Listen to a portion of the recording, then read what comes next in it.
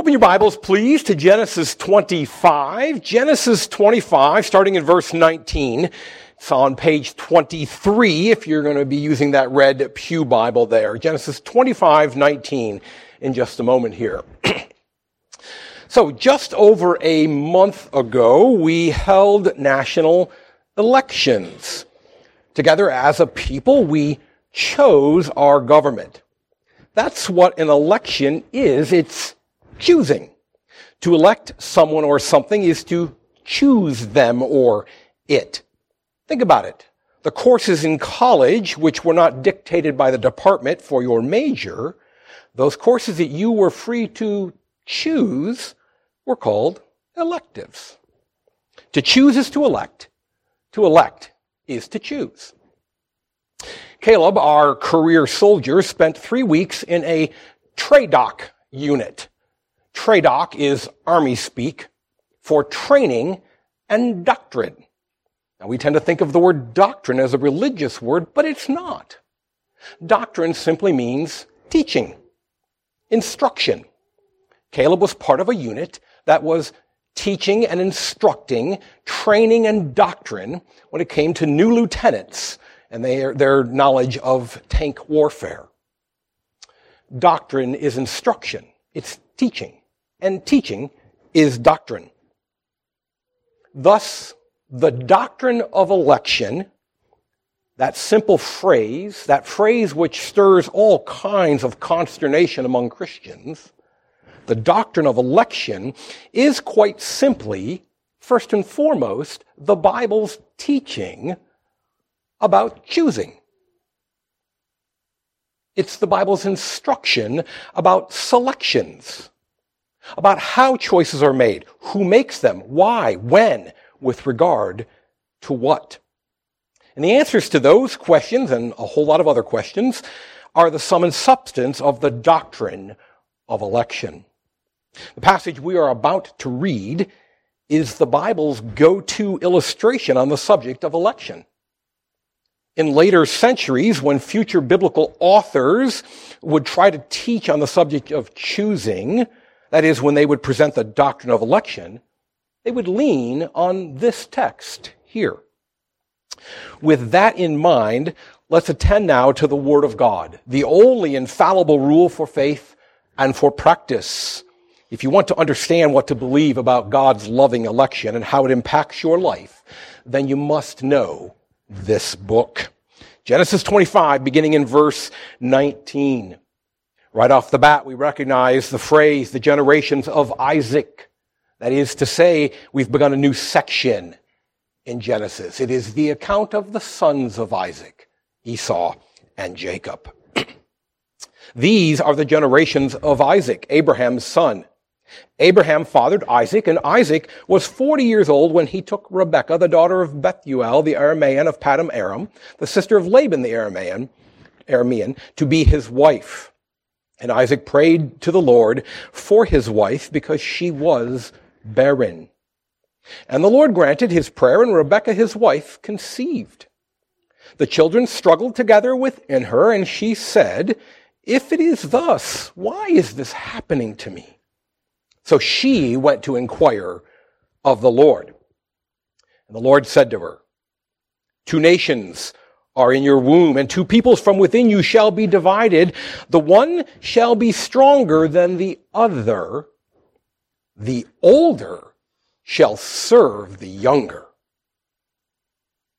When her days to give birth were completed, behold, there were twins in her womb. The first came out red, all his body like a hairy cloak. So they called his name Esau. If I may interrupt and comment here for a moment. Anytime I come home to my wife with news of childbirth, she immediately asks me 4 particular questions. Was it a boy or a girl? Oh, good. What was his name? Oh, that's cute. And then she asks, was he red and hairy?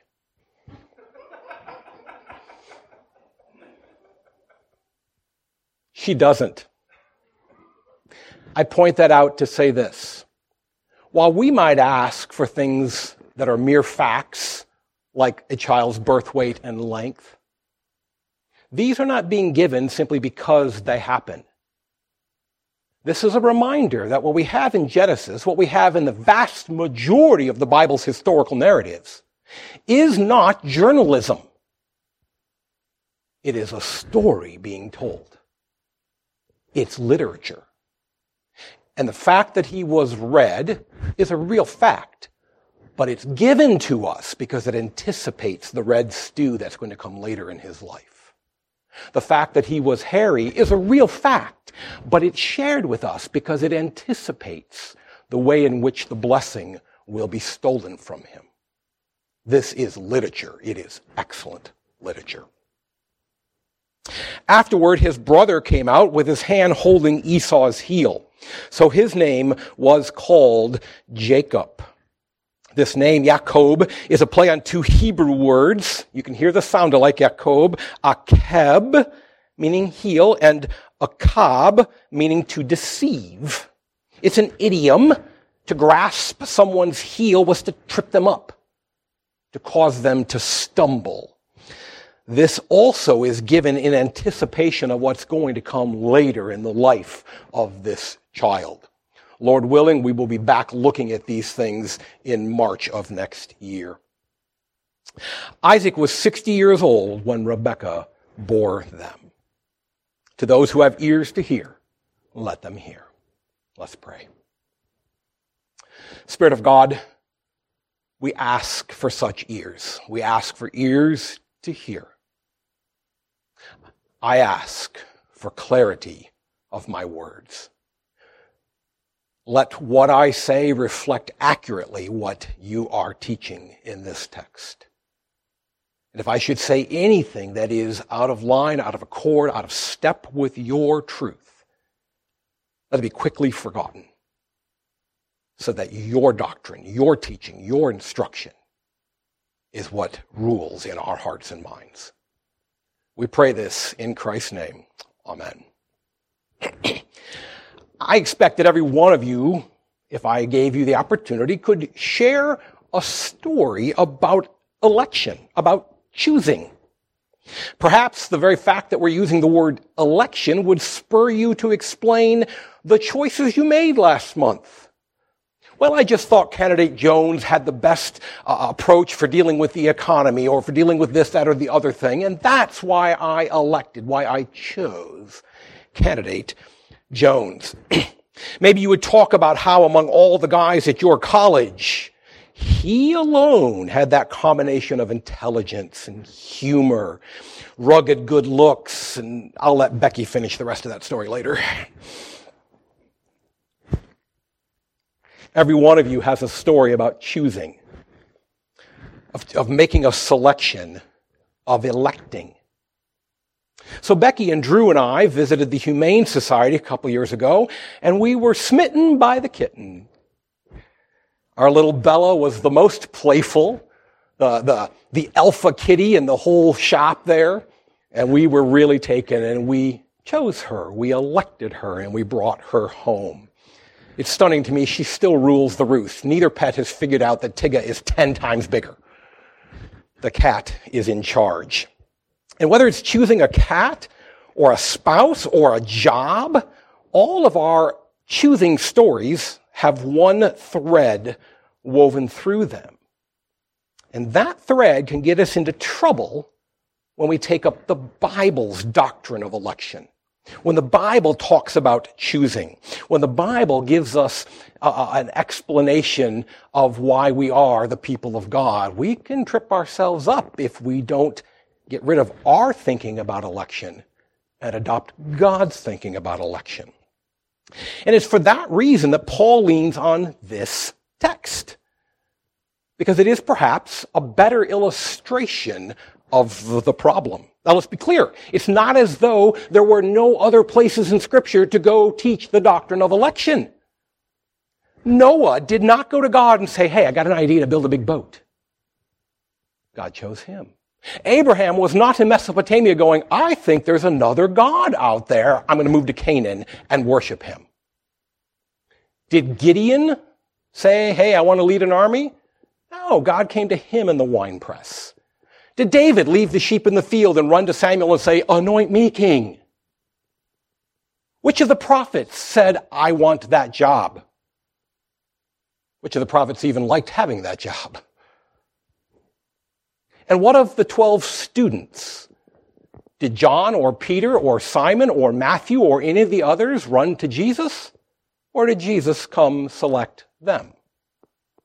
Paul's own life is a testimony to who chooses whom as he walked on the road to Damascus. And Jesus called out to him. There are a lot of accounts in the Bible of God's election, of God's loving choice. Paul turns to this one. Paul leans here. So why? Well, there are a couple of things we need to learn about the nature of God's choosing, the nature of God's loving election. And let's look at how this passage brings at least one of those out.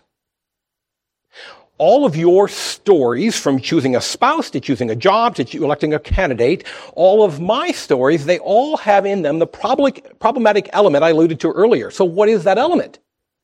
It's the reason we choose. All our experiences with election, with selection, with choosing, all have the common thread of the reason which lies behind the choice. And our reasons for choosing always have something to do with the one chosen. We chose Tigga because she was the right size and had the right person. We chose Bella because of her alpha kitten characteristics. Becky chose her husband because of his rugged good looks, as I alluded to earlier. I know, you just have to believe it.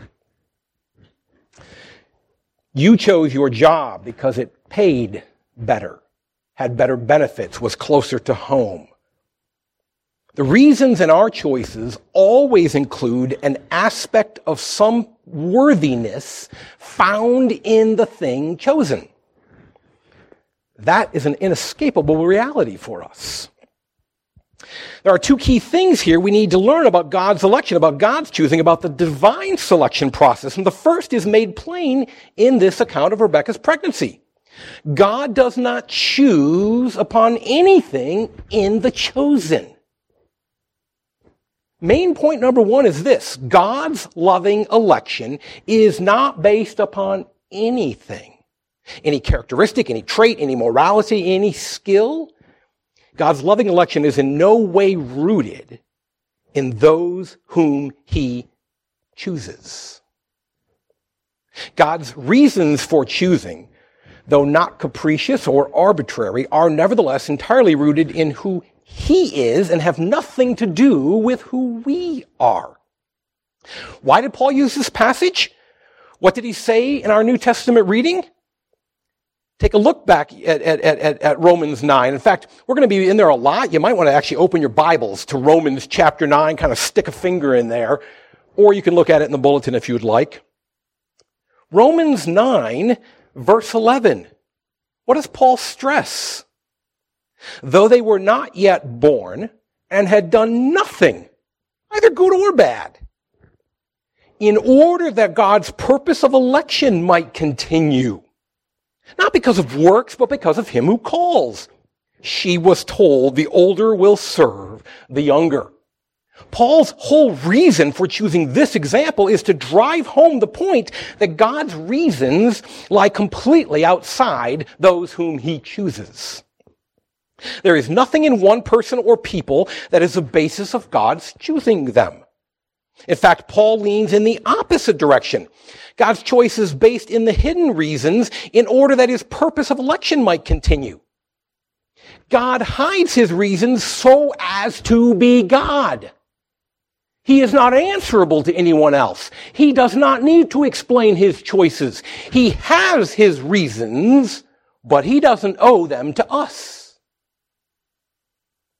Paul's point is that this account brings that out so richly. Now, why is it in the book of Romans? Well, the church in Rome was struggling. Some years earlier, the emperor had expelled all the Jews from the city. Remember, in the early church, the vast majority of Christians were Jews who believed that Jesus was the promised Messiah. And now, Jews, the Jewish Christians, a new emperor had lifted that expulsion, and the Jewish Christians were returning to Rome. In the meantime, Gentile Christians had taken over the leadership of the church in Rome. And there was difficulty, dispute, disruption. The Jews who had been leaders were returning and just assuming they were going to walk back into their place of leadership. And it appears that what was going on was something along this line. That the Jewish Christians were saying, well, we were God's chosen. There's something in us. God loved us more than the Gentiles. He chose us. Clearly, there's some reason behind that, and therefore we ought to return to the church leadership. And Paul has gone to great lengths to dispel that view. Back in Romans 3, you'll be reminded of some of the things there. He says, all men are sinners and all have fallen short of the glory of God. All men have gone astray and together have become worthless. There is no one who seeks God. No, not one. Paul has already blasted this view that the chosen people of God are somehow inherently superior to those who are not chosen. And so here in Romans 9, he says to the Christians, to the Jewish Christians, don't you remember? You're called Israel. Israel, his first name was Jacob. And did God choose him because he was something special and something great? No! God chose him before he was born, before he had done anything. And by the way, it's not that Esau was that terrible. He hadn't done anything either. God's loving election is rooted in who God is and the choices he makes. Before our Bella, there was another cat, Humphrey. Drew and I were at the same Humane Society, and we saw this one in the cage. He was a mess. Humphrey had been in the home of a very elderly woman whose senility had set in, and she couldn't remember if she had fed the cat or not, so she just didn't feed the cat. And he was starving to death, and he was malnourished. His fur was falling out. His skin was flaking off. He was emaciated. And Drew and I chose him. And you might say, aha, there's the illustration of God's electing love. There it is. No.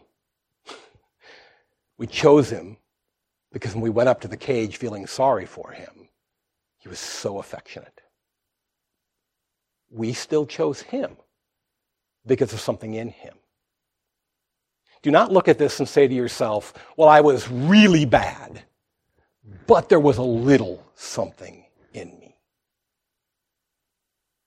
That's not the point here. The point is quite the opposite. If you are thinking to yourself, well, babies are babies. God chose the one over the other, but come on. It's going to be adorable either way. It's a baby. We heard the one cooing earlier. That was so sweet. Babies are babies. And everybody's going to love them, right? That's not a biblical view of a human baby.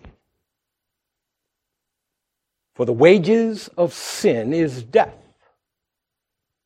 If God is just, and if he's in control, then why do babies die? Why are there miscarriages? Earlier in the same book of Romans, Paul explained that all of us are born into sin. All of us are born sinners. We are all born enemies of God. And so death reigns over all humanity, even over those who have not broken the law in the way that we think of it, even over babies. precisely because they are born sinful, rebellious creatures. How did David say it? Surely in sin did my mother conceive me. Paul in Ephesians and Colossians explains it. You were dead in your sins, in which you formerly walked when you followed the ways of this world. I've been using animal adoption illustrations, so let me try another animal account. Some months ago, I was walking Tigga, and she stopped to sniff something, and I wasn't really paying attention until I heard a crunch. And I looked down, and I saw hanging out of her mouth the back half of a roadkill squirrel.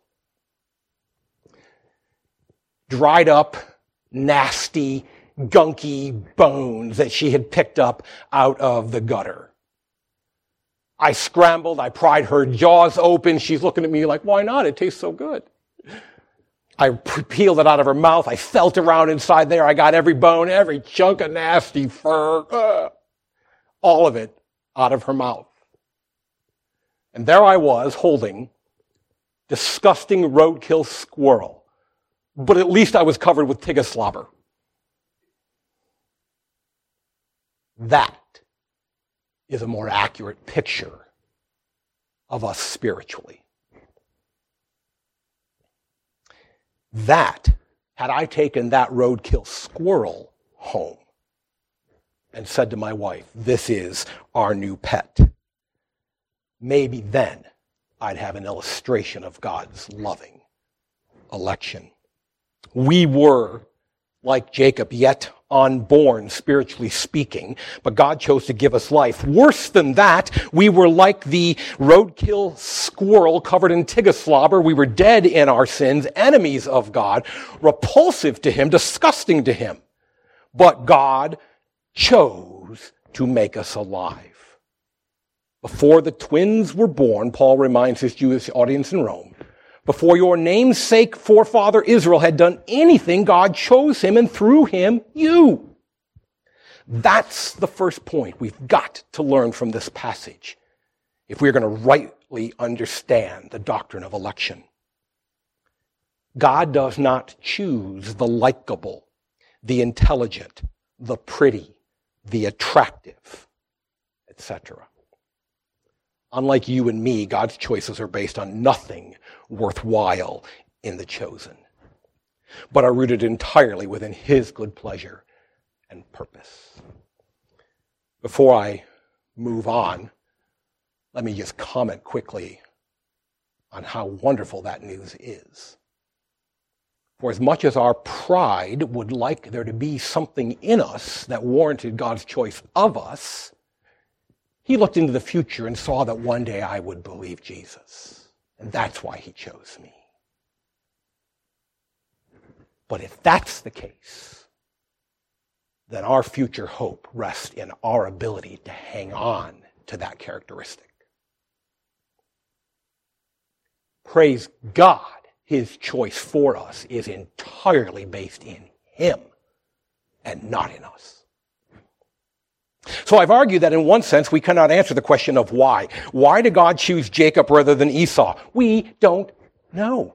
It has nothing to do with anything good in Jacob or, comparatively speaking, anything particularly bad in Esau. But that's not the only why question we could ask. There is another question we need to step back and consider.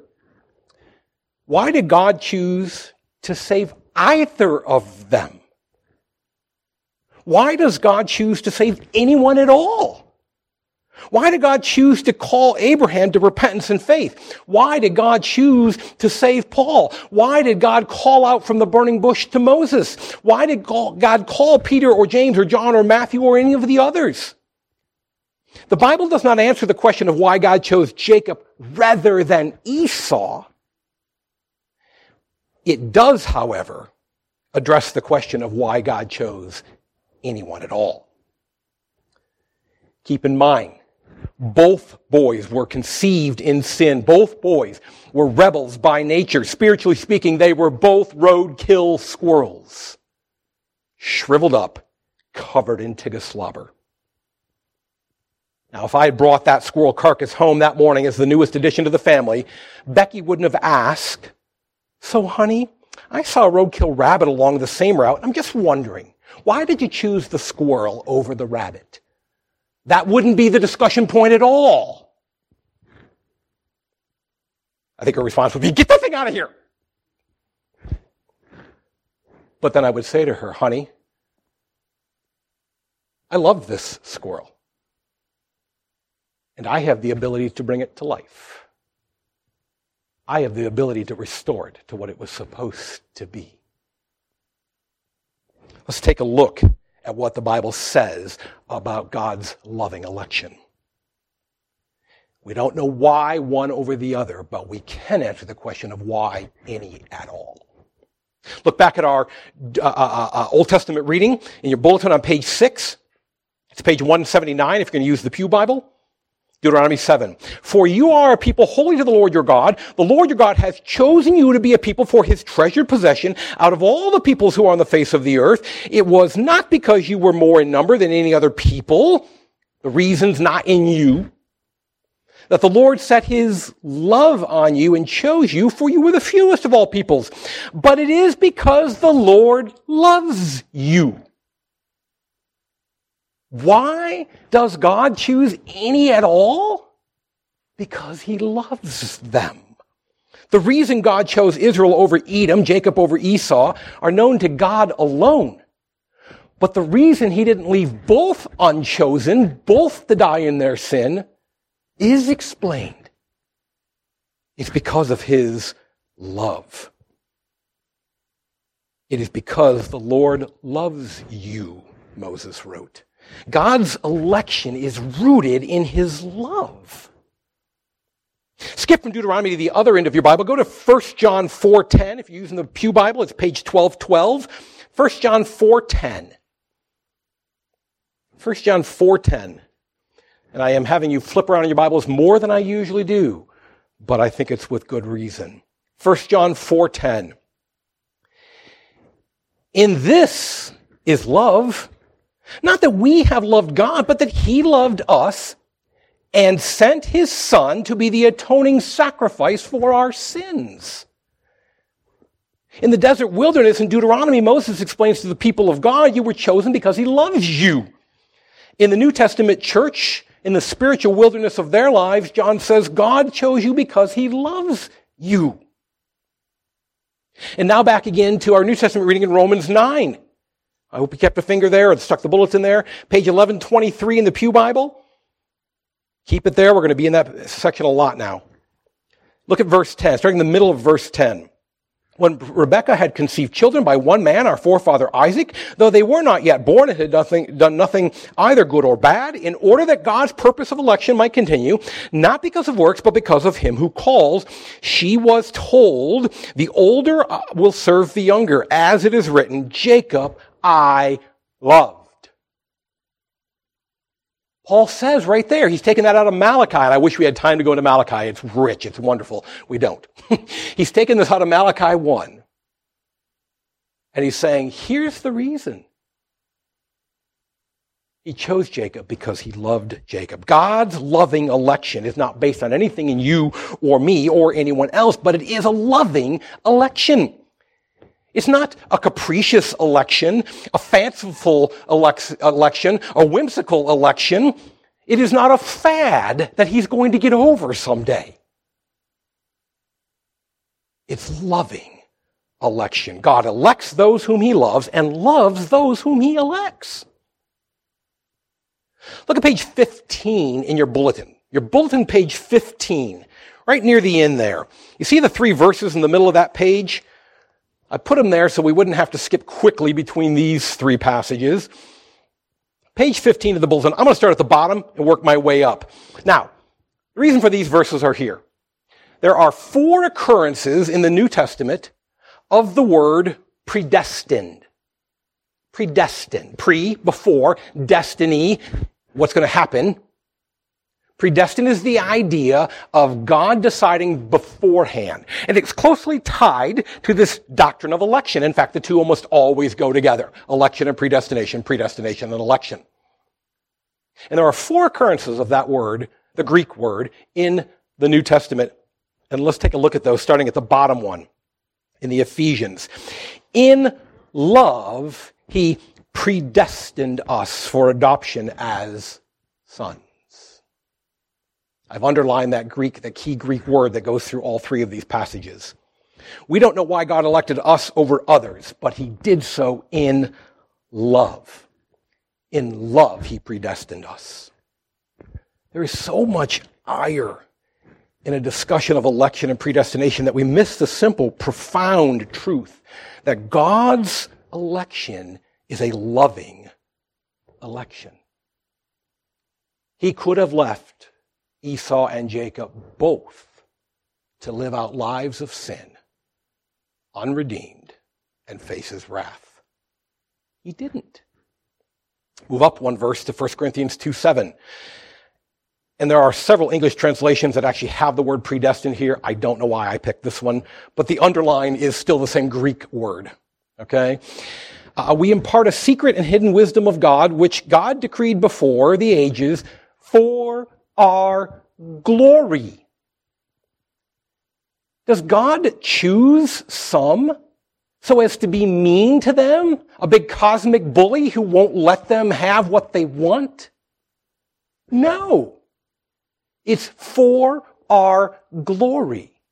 Because on our own, we are roadkill squirrels. For you were dead in your trespasses and sins. Dead people cannot bring themselves to life. Lazarus could do nothing to fix his situation. It was the call of Jesus that made him alive. And we impart this secret and hidden wisdom of God, which God decreed beforehand. He predestined. He made a choice in advance for our glory, not to be mean. I know I've printed Romans 8:29 there in the bulletin, but I'm going to ask you to actually go in your Bibles to Romans 8. It's right before Romans 9, where I've told you to stick your finger. So it's pretty easy to find.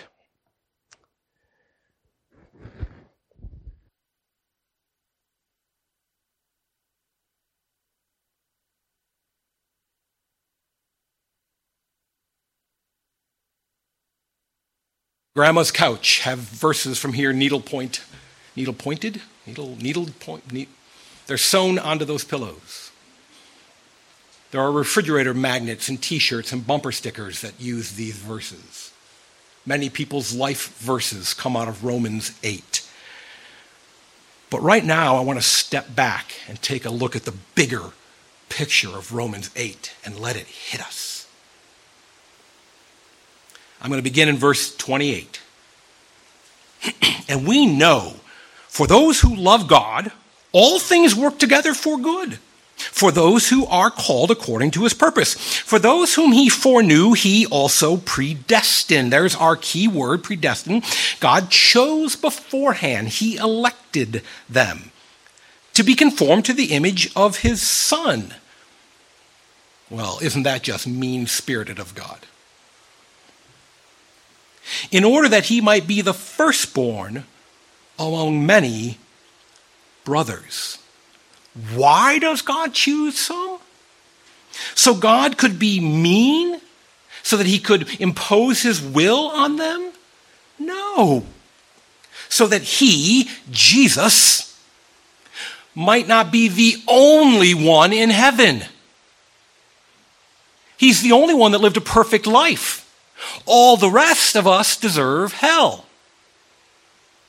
But so that Jesus would not be the only human in heaven, God predestines others so that he would be the firstborn among many brothers. This is not anything but loving. Verse 30. And those whom he predestined, he also called, and those whom he called, he also justified, and those whom he justified, he also glorified. God didn't just predestine us, choose us, elect us, and then leave us on our own. He's going to bring it all home. What shall we say to these things?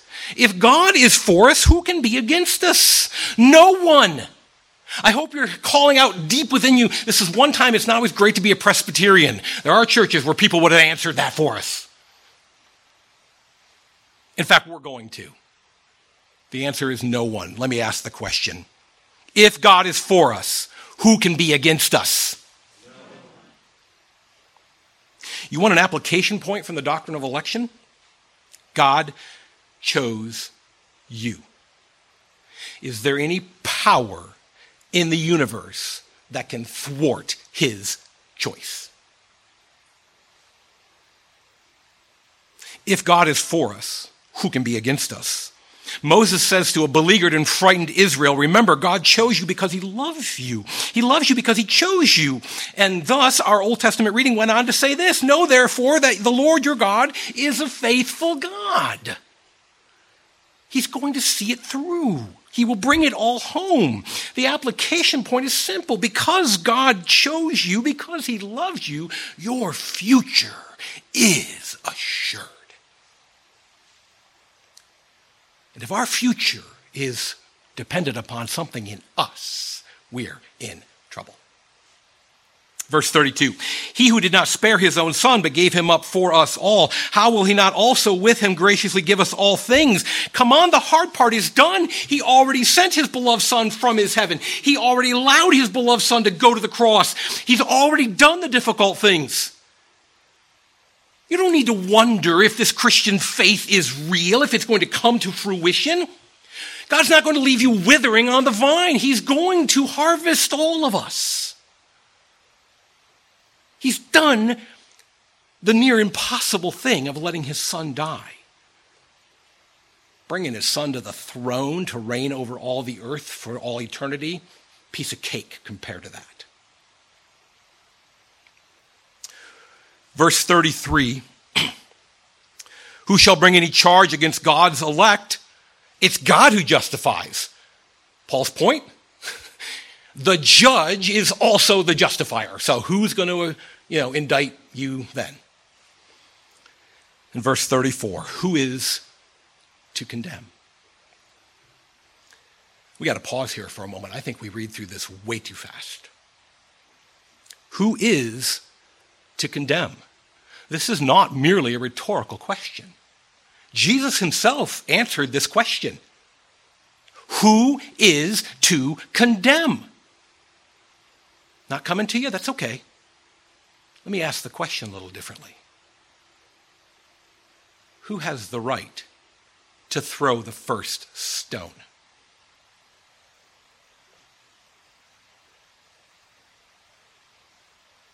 Jesus said, let him who is without sin throw the first stone. The one who has the right to condemn is Jesus. He's the one who lived out a perfect life, who never sinned, who never did anything wrong. He's the one who knew no sin. He's the one who has a right to stand before the tribunal of God and go, guilty, and guilty, and guilty, and guilty. But he's not going to. What do we have here instead? He asked the question, who is to condemn? The answer is Jesus. But he says Christ Jesus is the one who died. More than that, who was raised, who is at the right hand of God, who is interceding for us. Why would he condemn us? He died for us. He came back to this earth after his resurrection to show us it was for us. And he's interceding in heaven for us. He's not going to condemn us, and if he doesn't, no one else can. God chose these things. Who shall separate us from the love of Christ? There it is. This predestination is rooted in love. Shall tribulation or distress or persecution or famine or nakedness or danger or sword? As it is written, for your sake we are being killed all the day long. We are regarded as sheep to be slaughtered. No, in all these things we are more than conquerors through him who loved us. For I am sure that neither death nor life, nor angels nor rulers, nor things present, nor things to come, nor powers, nor height, nor depth, nor anything else in all creation will be able to separate us from the love of God in Christ Jesus our Lord. Amen? Amen. Wow. We could spend weeks and weeks unpacking that. But sometimes it's good to step back and see the big picture and just let it all hit us. Smack us upside the head and be reminded of what it means to be chosen by God. Because he loves us. And he's promising and assuring us of all those things.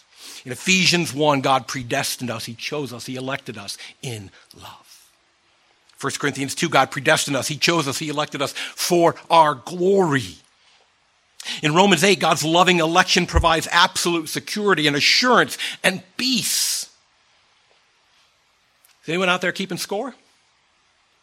It's okay if you missed it. I didn't stress it. But I did say there were 4 passages.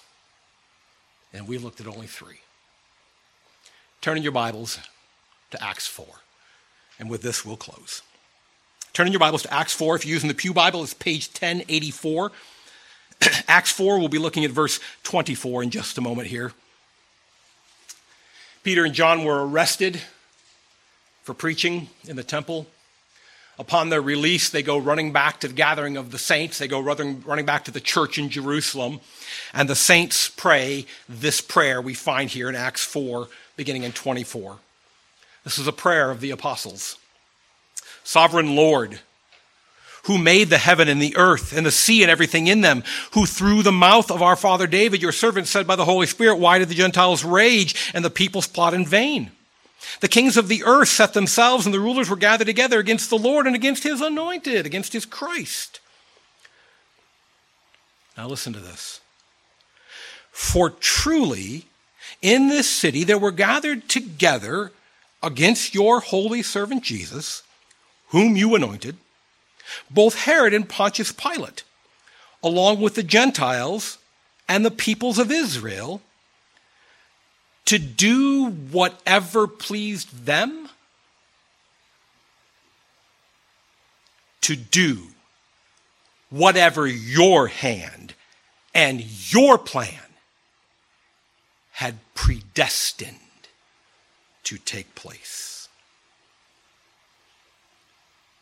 Do you see what the apostles are saying? The Father predestined. He chose, he elected the arrest, abuse, mocking, and death of his Son. Oh, to be sure, the scriptures assure us that Jesus went along willingly for the joy that was set before him. But it was a plan of God. It wasn't like God came to earth, Jesus came to earth at Christmas, and all these bad things happened, and then God scrambled quickly to find a plan B. God did not make lemonades out of the lemons we handed him. It was his plan all along. And so here you are this morning, if you're struggling with the concept of God's election, the doctrine of election, if you're sitting there saying, well, why would God elect some and not others? Why would God, I'm pretty sure I chose God. I'm not sure that he chose me. If you're struggling with all this, set all that aside for a moment and deal with this. And by the way, those are all legitimate questions, and I'd be happy to talk with anybody about all of them. But set them aside for this moment. Don't ask yourself why this person or that person. Ask yourself why he sent his Son. Why he predestined Jesus to die. The only birth in all of recorded history that was for the explicit and sole purpose of dying was the birth we celebrate later this month.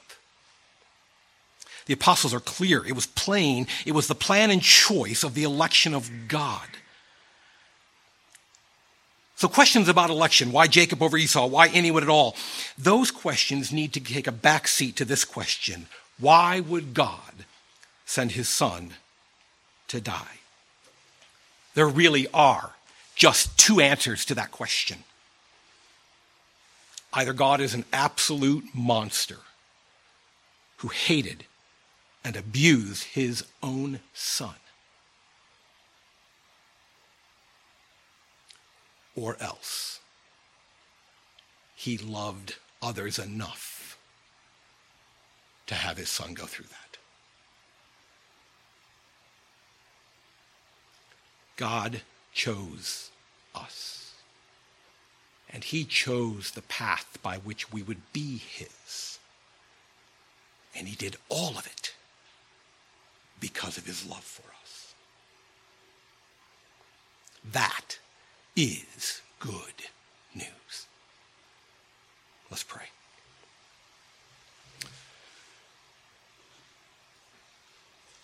Lord, there's really only one thing we can say, and that is thank you.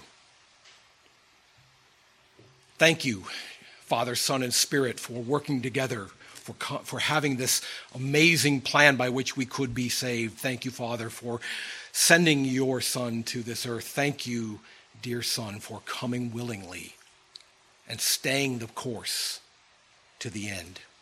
And thank you, Spirit of God, for applying this to our lives, for taking the choice of God, his loving election of us, and making it known to us, revealing it to us by faith. Help us to praise you in this good news. Help us to recognize what a blessing we have by being chosen of God. We pray this in the name of Christ. Amen.